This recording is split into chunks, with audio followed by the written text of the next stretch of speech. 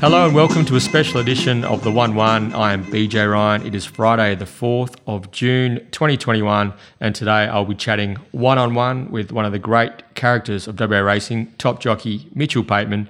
Mitchell, welcome back to the 1-1. Yeah, good morning BJ. Nice to do it again.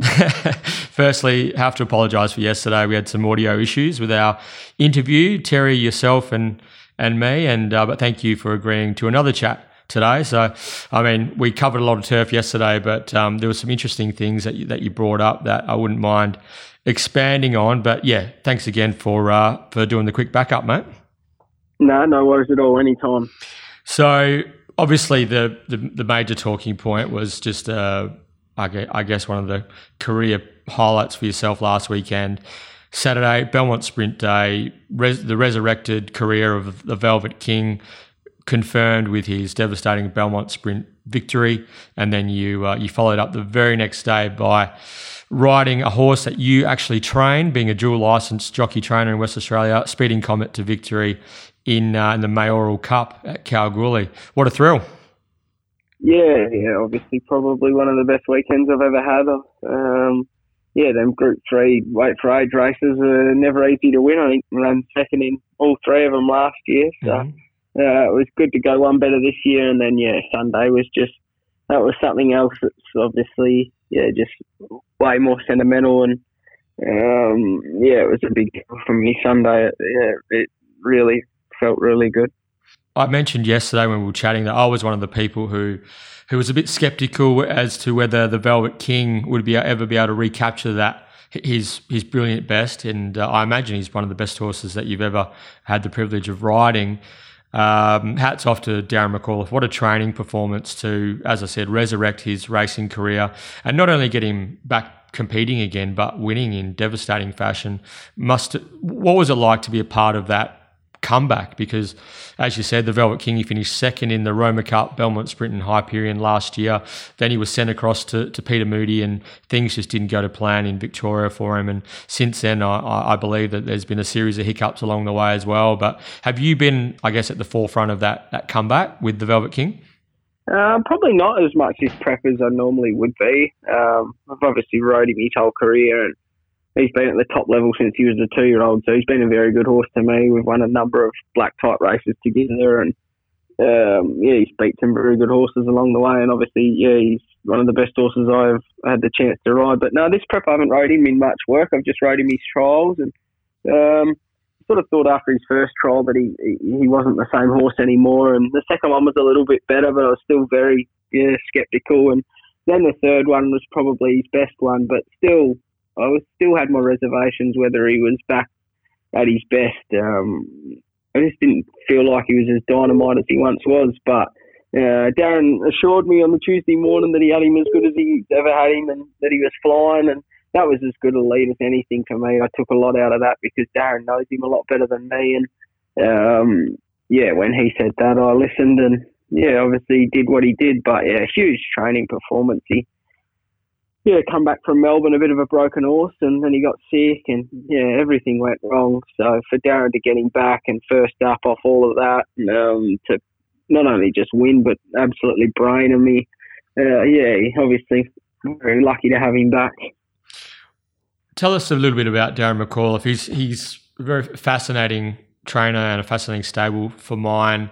As a form analyst, I struggle to get a really good handle on his stable, and obviously he's been at the top of his game for a long time. He's trained lots of very, very good horses, including Universal Ruler, who won the Belmont Sprint as well.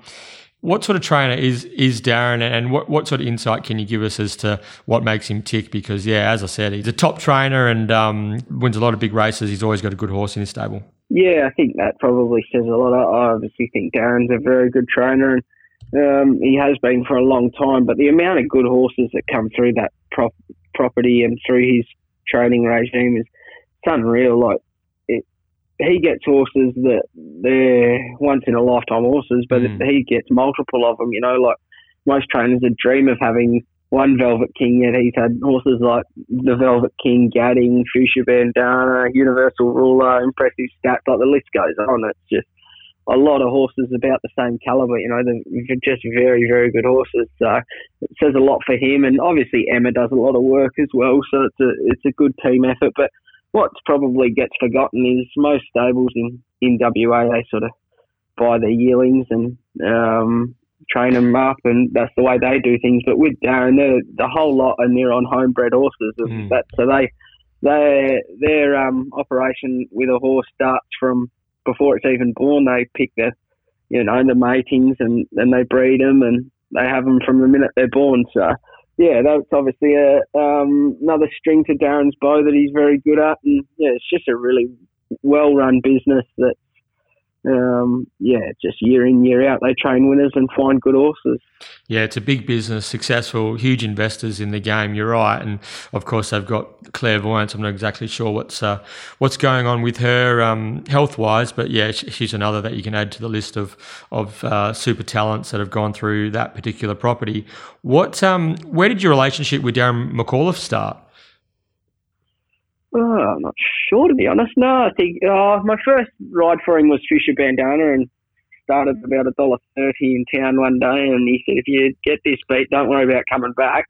And I box seated and got held up to about the 100. I was lucky for her ability because she got out and just ran straight past him. But I think that might have been where it first started. But yeah, when I sort of come back from Albany, he gave me a really good go and put me on in town probably before anyone else. And yeah, we just think it was Master Magician was the horse we had a fair bit of success with, and that sort of got the ball rolling. And I feel like I've stuck around long enough that Darren obviously has a lot of respect for me, and I have a lot of respect for him. We've had many hiccups along the way, but we've always ended up all good, and I've never really left the camp. So I think that says a lot in itself. Absolutely. Now you've embarked on a training career. I guess following in the footsteps of both your mother and your father. You're a dual licensed jockey trainer, and Speeding Comet is the first horse that you've taken to the races, and got off to a bit of a rocky start, but you managed to get him to win a race for you and ride him to victory at Kalgoorlie on Sunday. What was that like? To obviously a huge thrill for you, but also what's the pivot into training? What's that all about? Yeah, it's obviously something I've thought about with my weight situation, that probably got to find something after riding, because I won't ride forever. And obviously watching Mum and Dad and all my uncles train, it sort of looked like a logical progression. I did a fair bit with Mum when I was in Albany, and done a lot with her horses, and I was probably looking at doing what I'm doing now back then, but we hit a bit of a rock in the road when we got Mitchell Pateman from the sales, and she caused me absolute nightmares, and it drove me to the point where I didn't want to do it anymore. And can you tell us a little bit about that experience with handling a young Mitchell Pateman? Obviously a fair bit of my family and a lot of my really good mates own Mitchell Pateman. And you picked her out at the sales, is that right? Yeah, they sort of said to me to pick a horse out, so we went to the sales, me and Mark Nelson it was, and I sort of looked at a few. I think Kiss the Breeze was the first one, and she went for a bit too much, so then we went to Mitchell Pateman. They bought her, and she was going to be for me to try and get my dual license and train her. And obviously it's very well documented how much of a nut she is, and that started.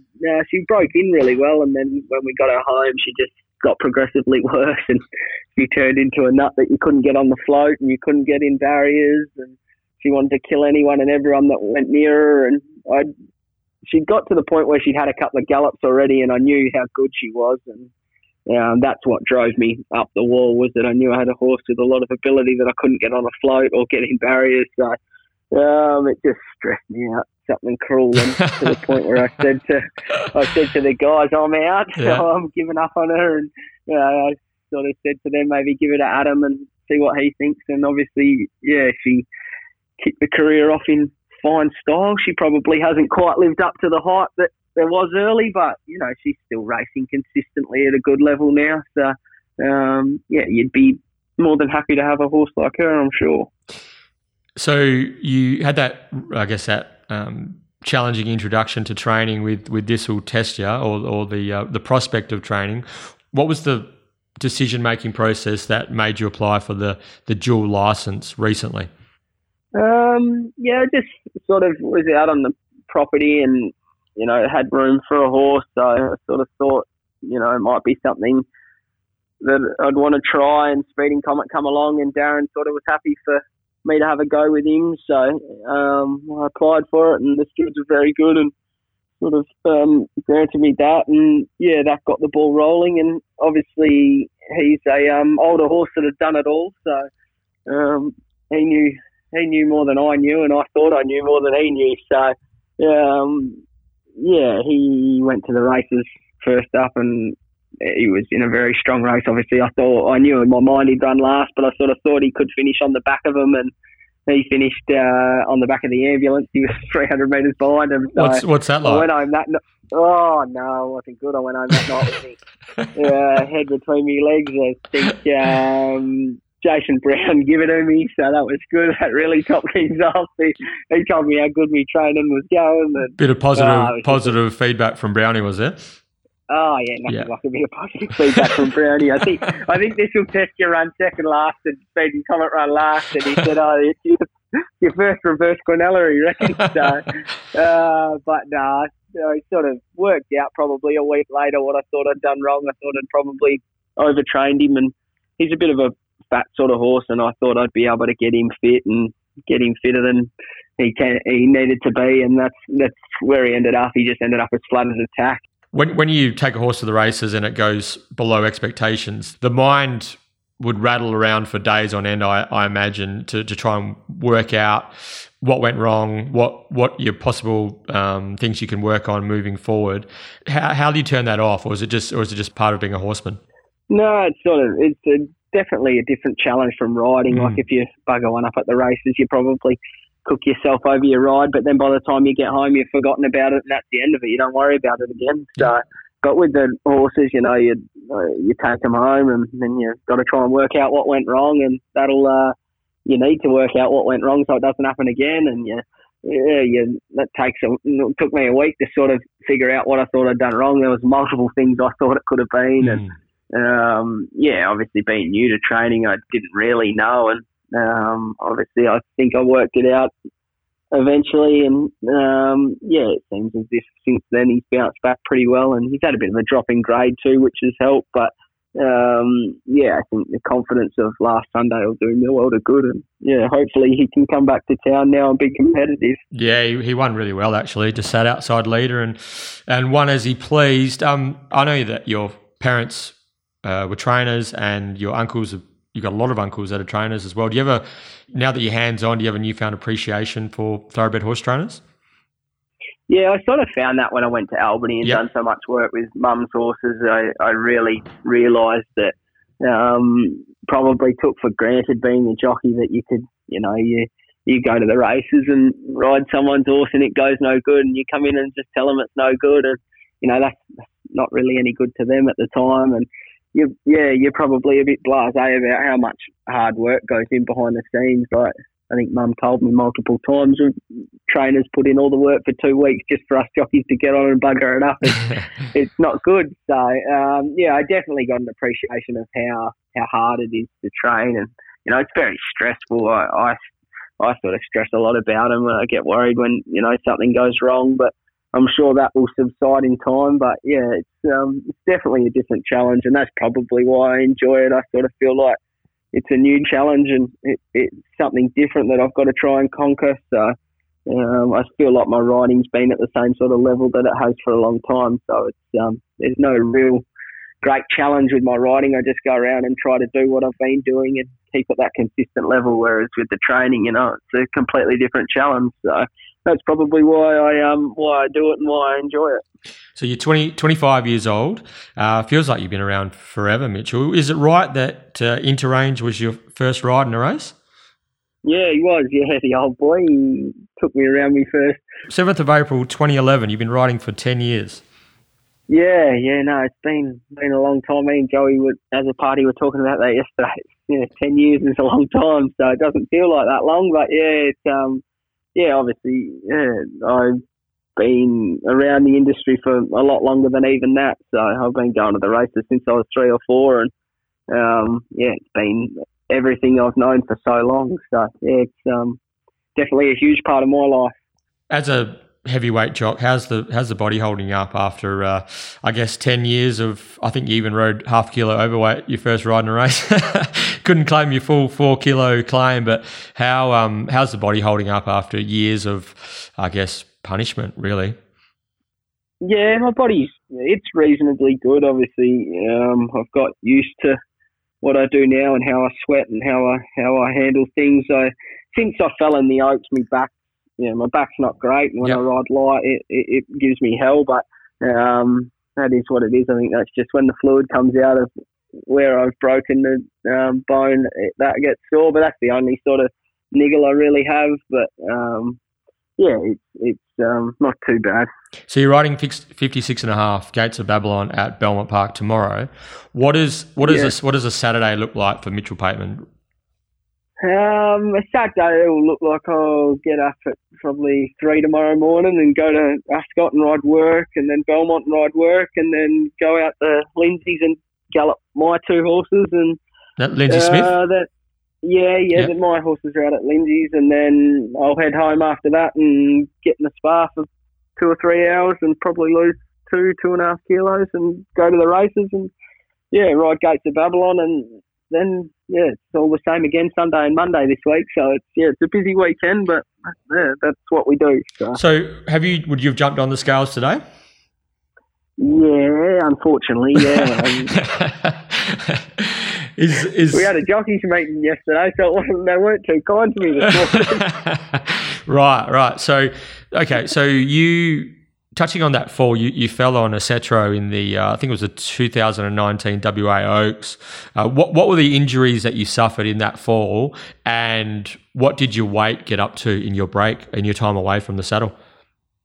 I broke my T4, I think it was, and I was out for, I think, 4 months, and I think I must have got to about, generally you never get any heavier than 63, sort of 64 would have been as heavy as I got, which that's not too bad. I've seen, seen riders blow out to 70 plus and come back and ride, so I never get incredibly heavy. I just stick around that sort of little bit too heavy to be trying to be a jockey, Mark. It's just, that's how it was. And obviously I've come back and rode very light since, and I feel like my weight's a little bit more stable now. Probably not as heavy as what I can be. So that's one positive. Did you ever waver in your commitment to being a jockey after the Cetro fall? Not after the fall, no. A couple of times I have. When I went to Albany, I'd give it up for probably 3 or 4 months just because I was sick of wasting and whatnot. And I've done that a couple of times where I've had a bit of a break, but I feel like that's sort of important. And I think both times that I've had a break, I've missed it and wanted to come back and knuckle down and do it again. So, I sort of have always wanted to be a jockey since I could walk. So I would never want to do anything else. It's just that weight battle and constant wasting that makes me second guess whether I ever want to do it. But I always come back to it, and I think I always will. And it's, I imagine it must be incredibly satisfying, and the adrenaline rush of winning a big race, Group 3 on Saturday, and winning aboard a horse that you train on Sunday. I suppose it's those results and those weekends that are the other carrot that keep you going. Yeah. Yeah, definitely. Obviously, everyone likes winning big races, and that's where the big money is, and that's what you want to win. But I think Sunday sort of was really special to me. That was completely different to Saturday, and it's just a great thrill to obviously win on my own horse that I've put so much work into, and then winning Dad's colours, even that made it even more special. And it's just all of that was very emotional. Exactly. Yeah, the famous Michael Pateman colours. I remember them a lot over the years. And your dad Michael, he trained many a good horse. Won a railway stakes aboard one of my all-time favourites in Willoughby. Actually, when we were chatting yesterday, I was remembering that as a youngster, I was a valet to Stephen Miller in the jockey's room, and Stephen used to ride Willoughby early doors, and then.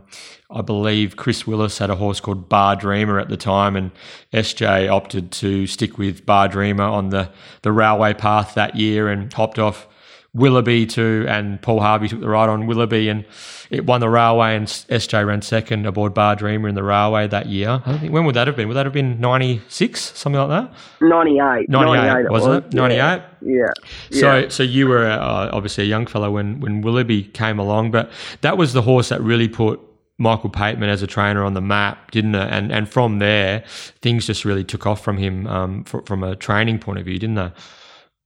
Yeah. Obviously, he was the best horse Dad ever had, and he won a lot of good races. If you went back through the races he won, if he'd won them now, the amount of prize money he would have earned would be incredible. Like he won Listeers and Prince of Wales, and he won all of them races, plus the railway, plus races in Melbourne. Yeah, so, did he win a Blamey Stakes in Melbourne, and then he got beat in a Group 1 by Dane Ripper, I think, from memory. Yeah, is that right? He won a Blamey and a Chester Manifold in Melbourne, and I think he ran second in the Fian behind Dane Ripper. I've seen that replay a number of times, but obviously he was just a very good horse. He was probably a bit before I can remember. I can't remember him, but yeah, there were plenty of good ones that come along after him, obviously. Is he still with us, Willoughby? No, he passed away probably 4 or 5 years ago. He lived from the day he retired. He lived as a nanny at Mungerup Stud, and oh wow! Obviously, they were Dad's probably biggest supporters, Mungerup Stud, and he lived out all his life there. And he had a great retirement. I've seen him a number of times in his retirement, and he was so well looked after by them. And he was such a good horse, and obviously a lot of good ones come along after that I can remember, but he still was obviously the best one Dad ever had. Yeah, he had a lot of success with the Metal Storm progeny as well, and that they came along at a good time for West Australian racing, and Michael Pateman and Mungerup Stud were a pretty strong combination over the years. So when did you get the racing bug? You said you've been going to the races since you were 3 years old, but were you always in and around Mum and Dad at the stables helping out, or did that come later in your teenage years? No, I sort of started riding reasonably young. My auntie, Sarah, Jason's wife, taught me how to ride, and I had a bit of a pony for a while there. He was a little rascal, and used to ride him around the track and think I was a jockey and from a young age. And then I think it must have been when I was about 13 or 14, Dad let me start riding the racehorses, and I'd ride a few of them slow work, and I can still remember the first horses that I rode, Metal Flake and a couple of them, and that's where it all started. And I never looked back after that. It's sort of all I ever wanted to do. They obviously, Mum and Dad had a few apprentices, and they had a mechanical horse over in the staff rooms, and I'd ride that every single day. And obviously hasn't helped me style because it's still not a great style, but if it wasn't a mechanical horse, it was a chaff bag or whatever I could, the end of the couch, whatever I could hit with a whip, I was happy to do so. So it's all I've ever wanted to do, and I'm lucky, one of the lucky people that have got to live out their dream. Absolutely. So you mentioned yesterday that you were that you had your whole apprenticeship and jockey career mapped out for yourself. You were, you're going to be apprentice to your dad and have 30 or 40 horses to choose from and be the first choice rider and all that sort of stuff. That's not how things worked out for you. And as we spoke about, your apprenticeship was a bit of a slow burn, and I'm not sure what you claimed when you came out of your time, but can you just let us give us a bit of insight into what that was like when I guess you didn't necessarily meet the expectations that you set for yourself, and the rug got pulled out from underneath you in a way, and I guess you had to sort of make the best of things from then on in. Yeah, well, probably my whole childhood. Like, obviously, I knew I wanted to be a jockey, and as you said, I sort of thought I would have Dad to support me the whole way through, and he had a big stable, and I was very entitled and thought I was as good as anyone, or if not better. And even though I didn't have Dad at the start of my apprenticeship, I still thought that because I was Mitchell Pateman and had uncles that trained and a dad that was successful, it would all just come to me. And my attitude probably cost me a lot of opportunities. And as an apprentice, I was sort of apprentice to Mum, and I'd give her a hard time and not want to do anything, and I want to do my own thing and want to tell her what to do. And I think a lot of people seen that, and that's probably why I didn't get as many opportunities. And I always thought my ability was probably okay. It's just my attitude that probably let me down. But hindsight's a wonderful thing. At the time, I didn't think I was doing anything wrong. So I probably learnt when I went to Albany, and I had that bit of a reality check that things weren't as easy as I thought they'd be. And I sort of knuckled down then, and I started to work harder. I've never been a big track work rider, but I just started to do more around the stables that I was riding at. I sort of went to Lindsay's and tried to, work hard there, and I got some opportunities there. And I suppose I treated myself as an out-of-form horse when I come back from Albany, and I sort of went to Kalgoorlie, and on them Saturday meetings when there were town meetings on, I went to Kalgoorlie and rode for Pete Fernie, give me a chance. And that's where it all started. I think the first meeting I went there, I rode 3 winners, and then there were 3, 4 every week. And Peter's team was obviously very strong. I think we broke the record, both of us, that year for amount of wins in a season. And that's where it all sort of started. That I felt like I got confidence out of going to Kalgoorlie, and I came back to town and continued it on in town. And it hasn't stopped since. So I'm very lucky that I probably got that opportunity, because between Pete and D-Mac, that's who got me going again. Just looking at your stats here, so you rode 19 winners from only 154 rides in 2015, 2016. Would that have been when you were coming out of your time? That might have been when I maybe went to Albany, but somewhere around there, And but the following season, you went bananas. You rode 54 winners from only 267 rides, so you were striking at about 20%. So I imagine that was the I guess the turning point for your riding career anyway. And then since then you've ridden 73, 77, 90 winners and 68 winners at a really high strike rate. I imagine that you've always been a pretty confident kid. When did you feel like you actually really belonged as a genuine top grade, A-grade metropolitan jockey? Yeah, I don't know. I sort of struggle to comprehend that, but I still don't think I'm in the same class as William and Chris and all them. I still think I ride okay, and I think my way through a race well. I probably don't look as polished as the top class riders, but I don't know what that is. It might be my height. It might just be me. But, I'm sort of obviously lucky the opportunities I get, and my strike rate probably looks a bit better because my weight situation means I can't have as many rides. So I've got to make the most of the opportunities I get. But I feel like I just get good opportunities, and I've been lucky enough to ride for good stables and have good support behind me. I obviously get to ride for Adam and get to ride for D-Mac and the Fernies, and they're just good stables that, even if you're having a bad run, it'll turn because they've got enough good horses that it has to turn.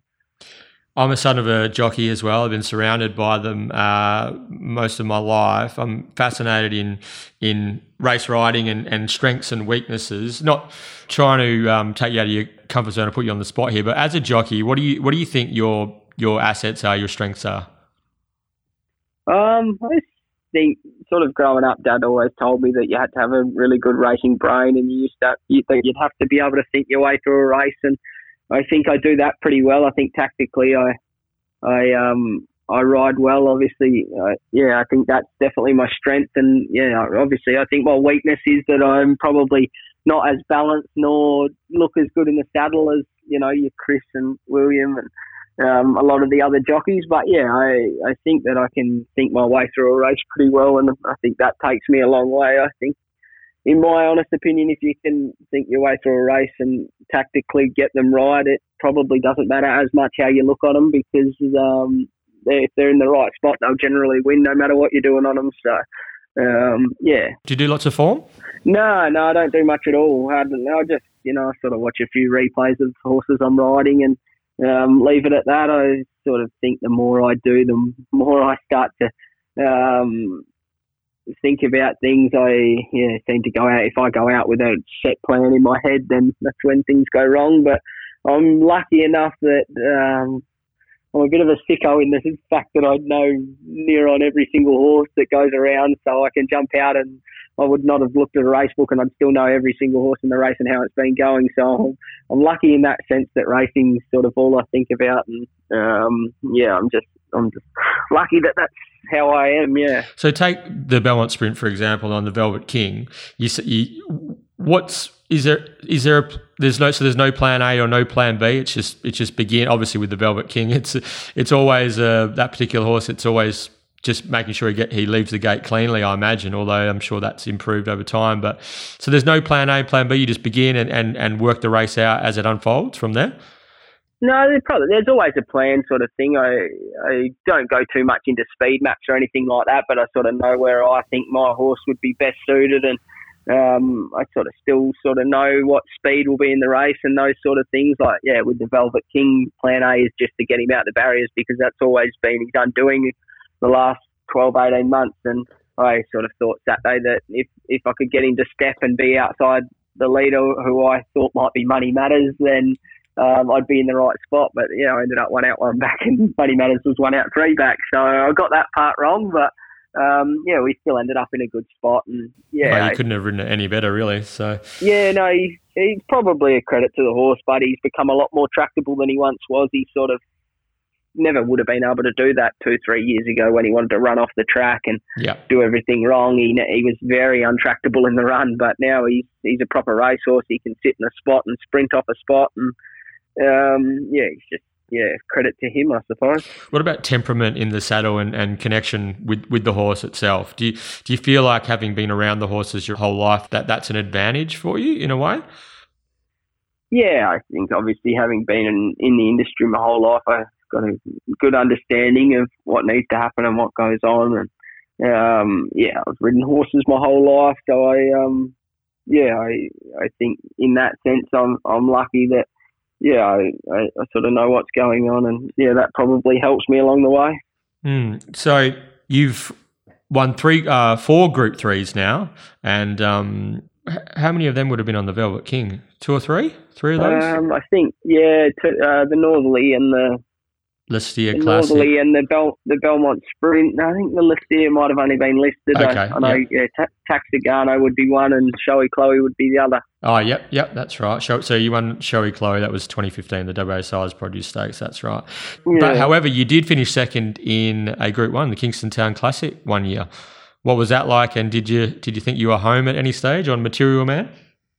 Yeah, obviously that was just a pick-up rider. I think Lucy was suspended after the railway, and I was living in Albany at the time, and Justin said, have you got a ride in the Kingston Town? And I said, don't be stupid, Justin, I'm struggling to get a ride in Albany, mate. And he said, well, do you want to come ride Material Man? He's no hope, he can't win, but I'll just get you to look after him for me, and I think he can win the Perth Cup. And I said, yeah, of course, no worries at all. And that was that, and we went out there and lobbed into a great spot, and he travelled beautiful, and top of the straight when I peeled out, he let rip, and I thought he was home, only for Poonamoo to run him down. And obviously they had some great battles that prep. I think they Cronullaed the Cox Stakes and the Perth Cup after that, but he that was a big thrill, obviously. I said to Justin, I think that was twice the Global Flirt hit the front of the Perth Cup and got run down, and Material Man hit the front and the Kingston Town and got run down, and his horses never get run down when they hit the front. So I must have been unlucky, but it was still a great thrill. And Justin was obviously a big part of my career too. I went through a stage as an apprentice where I was getting suspended every week that I'd come back, and Mum spoke to Justin, and she sent me down to Justin's for 3 or 4 months, and I've done a lot of work with him, and I think he turned that part of my career around where he taught me a lot of lessons, and he's obviously a very smart horseman, and so it meant a lot to run second on that horse for him. But yeah, he's obviously been a big supporter of mine early days, and I was very lucky that he was a good mentor to me. A lot of people don't remember that you won a race on Blackheart Bar. Is that right? Yeah, I did. Yeah, no, the best strike rate on Blackheart Bar. I think it was 1 for 1. So we kept it at that. But yeah, obviously he's probably the best horse I've ever rode, and he won like a proper horse the day I rode him. He sat out the back and just swamped him, and obviously went on to a lot greater heights after that. But yeah, he was a very, very good horse, obviously. Were you claiming at the time, or was that? Yeah. So Vaughan Sigler utilised your claim on Blackheart Bar. Yeah, he did. I don't think he needed one. He would have won with 79, let alone 59. But I was lucky enough that I think Chris Parnham was suspended. He was supposed to ride it, and he got me on it. And I was on holidays in Queensland at the time, and I come back early to ride him. And yeah, obviously he turned out to be such a good horse. And yeah, I was lucky. Did it spin you out when he was over east winning 8 Group 1s or whatever he won? Like it's incredible, really. Yeah, when Vaughan had him, I actually went to Adelaide with him and strapped him in the Goodwood when Glenn Smith rode him when Vaughan had him, and I think he ran third or fourth. Yeah, so obviously his ability was always going to be good enough to win Group 1s, and obviously when he moved to Melbourne, he did just that. He probably went on to loftier heights than anyone could have thought, but yeah, he was such a good horse, and yeah, any horse that can win with the big weights like he was over here was always going to be competitive over east. Just touching on your rich family history in West Australian racing, so your grandfather Noel Pateman was he a leading trainer in Western Australia back? I'm pretty sure he was one of our more prominent trainers back in the 80s. He was one of the top stables in Western Australia, and then your father Michael and his brothers Jason and Darren, they're both trainers as well. But then on your mother's side, your mother Maria was a jockey and a trainer, and her brother Paul was a jockey and a trainer. There's Patemans and hunters everywhere that I'm sure that you're connected. What's it like to be a part of that, and is there any added pressure being having the Pateman last name? Yeah, no, I probably felt that a bit in my apprenticeship, that I sort of needed to live up to the expectation of being all right, and I suppose that comes with any family. That it'd be the same for Chris, I'm sure. After following after Brad and Steve, there's a lot of pressure. At least he's lived up to it. So there's obviously that little bit of added pressure, but then with that comes, how lucky I am that I get to sort of that support from all my uncles, and my first ever winner was for me pop. So who was that? Yeah, for Noel up at Carnarvon. So never been worse. It was. Yeah, that was the horse, and obviously just very lucky. And then I was lucky enough that I got to ride Dream Lifter for Uncle Paul, and sort of when Dad passed away, Uncle Paul he's like my second dad. I speak to him every day, and we talk horses all the time, and he's been as big a part of my life as anyone, and I'm obviously very lucky to have him because he's a great supporter of mine, and we got to go through a great run with Dream Lifter. We won some really good races, and I'm just lucky that I've got so much family that look after me. Darren's obviously give me speed and Comet the train, and Jason's put me on a lot of good horses. I rode Showy Chloe for him, and just lucky that I've got that support behind me. So, correct me if I'm wrong. Is Stephen Pateman the jump jockey in Victoria? Is he related to you? Yeah, that's distant relation. Yep. They're obviously from Margaret River, and Stephen's a gun at what he does, and he's such a good jumps rider, and I always follow him closely. I talk to him often, and he's obviously very good at what he does. No ambitions to ride over the jumps like your mate Aaron Mitchell? No, I'll leave that to Aaron. He's doing a good job at the moment, so we'll leave that to him for now. I'll try and keep the weight in check so I don't have to go over the hurdles. So quickly, can we just chat about Dream Lifter? A very special horse, obviously trained by your uncle Paul Hunter, one of your great mentors, and and idols, I suppose, in the game. He won the Mungarup Stud Sprint in the region where your family, I guess, is so prominent. Just another thrill in your short career in the saddle, really. And yeah, I mean, you cop a bit of stick, but we love it. The celebrations when you win a big race, and none better than when you won the Mungarup aboard Dream Lifter. Yeah, and obviously he was such a special horse to me. I missed the first couple of starts of his career. I was out when I'd done my ACL, and I'd spoke to Uncle Paul about him a fair few times before he even trialled. And obviously, Dreamlifter's mum was Ebony Storm, who Paul trained, and she was such a good horse. And she was a good horse, yeah. Uncle Paul had a really good opinion of him from an early age, and I remember he won his first two starts obviously really well, and then he just got beat in the Breeders' Classic, and then he went for a spell, and when he come back, first up, I was my first day back from my knee injury, and Paul and Gary Cummins put me on him, and I think he started a short price favourite, and I think he ran second that day, and and then they put me on him the next day, and he won well, and then he went to the Belmont Guineas as a short price favourite, and I give him the sorest back of all time. And, he ran nowhere, but it was sort of the story of his career. I think for a big part of his career, I was based in Albany, not riding much at all, and I know that there was a lot of pressure on the owners and Paul to put a city jockey on him because I wasn't riding as much, and Paul never let that happen. He made sure I rode him his whole career. Every time he started, he wanted me on him if he didn't have to claim off him, and that's just why it meant so much. They instilled a lot of faith in me, and even with all the pressure they were under, they still stuck strong. And yeah, that was why when we won them big races, it meant the world to me. But Paul's had me back the whole way through, and I'll never forget that. He's been very good to me, and I'm very lucky to have him. So Paul, you said, is someone you speak to daily about your riding and about racing in general. Who are some of the other influences that you have, and heroes, I suppose, or people that you check in with to, I don't know, review your riding, to ask questions about your training? I guess, just mentors within the game. Who are some of the people close to you that you turn to? Yeah, obviously Mum's probably one of the biggest as well, alongside Uncle Paul.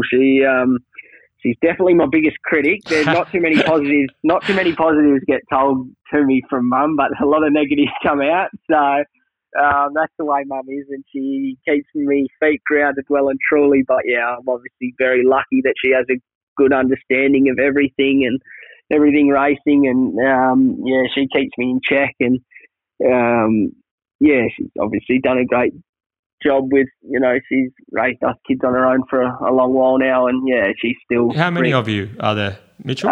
I've got a brother and a sister. Yes. Jockeys? Yeah, my sister's... Jockeys, potentially? No, my sister wouldn't know the back end from the front end of a horse. Yep. She has no idea at all, and Josh works at Perth Racing. He works on the grounds there, and he loves the horses. He's got a small share in Speeding Comedy. Was his first horse. Oh, brilliant. I think he said to me after his first start, "Where's the refund button? I want the refund." Cash I out. said, you're quick to sack me, Josh. And then when he runs third, second, and first, he thinks it's the greatest thing ever. So, awesome. Obviously, I've got lucky to have a good family, and Mum's been very good to me in the advice she gives me, and. Jockey-wise, I've probably, I don't really talk to many jockeys about me riding and that. I'm obviously really, really good mates with Joey as a party, and we do a lot of stuff together. But, it's probably more just away from the races more than anything. Just on your mum, for those listeners who aren't aware, Mitchie got stung $1,250 by the stewards for his exuberant pre-post celebration for the Velvet King in the Belmont Sprint on Saturday, and you got some feedback from your mum regarding the salute. Yeah, it took her a couple of days. I think it might have taken her a couple of days to write the message because it went for 6 paragraphs. But a couple of days later, I got a big message and I didn't know what it was about. And I started reading and I thought, oh, yeah, the first bit's giving me a cook about the fire. But no, the whole thing was giving me a cook about the salute. So she's not a fan. She hates it, absolutely hates it. But I tried to explain to her that it's an old person thing not to like it, but she doesn't like when I say that either. So, no, I think it's just it's a difference in opinion, I suppose. You've got to be very careful, and I should be more careful than what I am, she's told me. So yeah. I should take her advice on board, I suppose. Fair enough.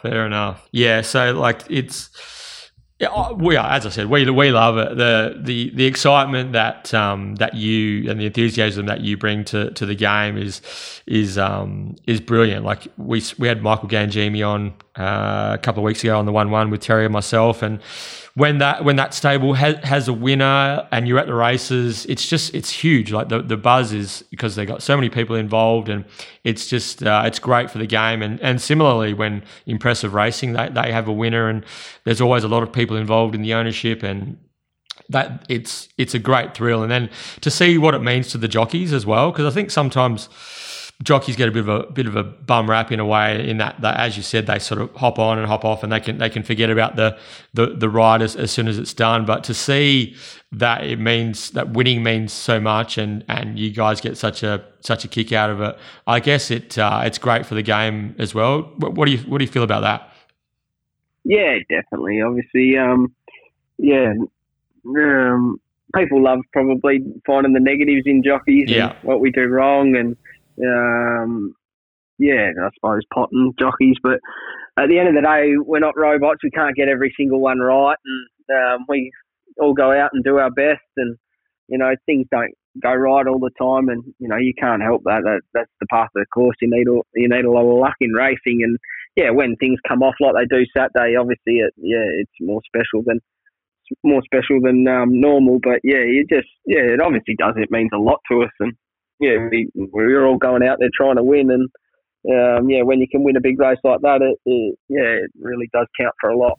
Yeah, and it brings so much to the day and the occasion as well. Like it's it's a big industry, but we need those moments of excitement to help promote the game, and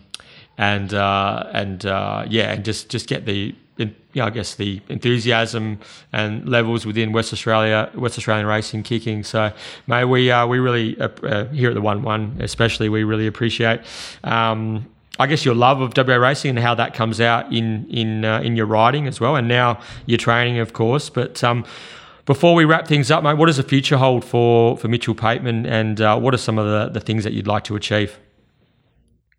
Yeah, obviously just want things to keep going how they've been going, and obviously try and ride as many winners and big race winners as I can ride. And obviously my training, I just want, I've only got the 2 in work, but if I can get them to race consistently, that would be great. And just love to try and win a Saturday race with one of them. I think they're both probably capable of doing it, so hopefully we can get one of them to, or both. All right, and if there is one race on the West Australian racing calendar that you desperately want to win, what's the top pick? Oh, obviously the railway. I'd love to emulate what Dad done, and I'd love to win one. Obviously, it's very hard with it being a handicap and my weight situation. But if I could choose to win one, that'd definitely be it. Excellent. Mitchell Pateman, thanks a lot for your time. Thanks for doing the quick turnaround with us here at the 1-1 again, and we really appreciate your time that you've given up on a Friday, and best of luck with all your future endeavours. No worries. Thanks, mate. Appreciate having me on.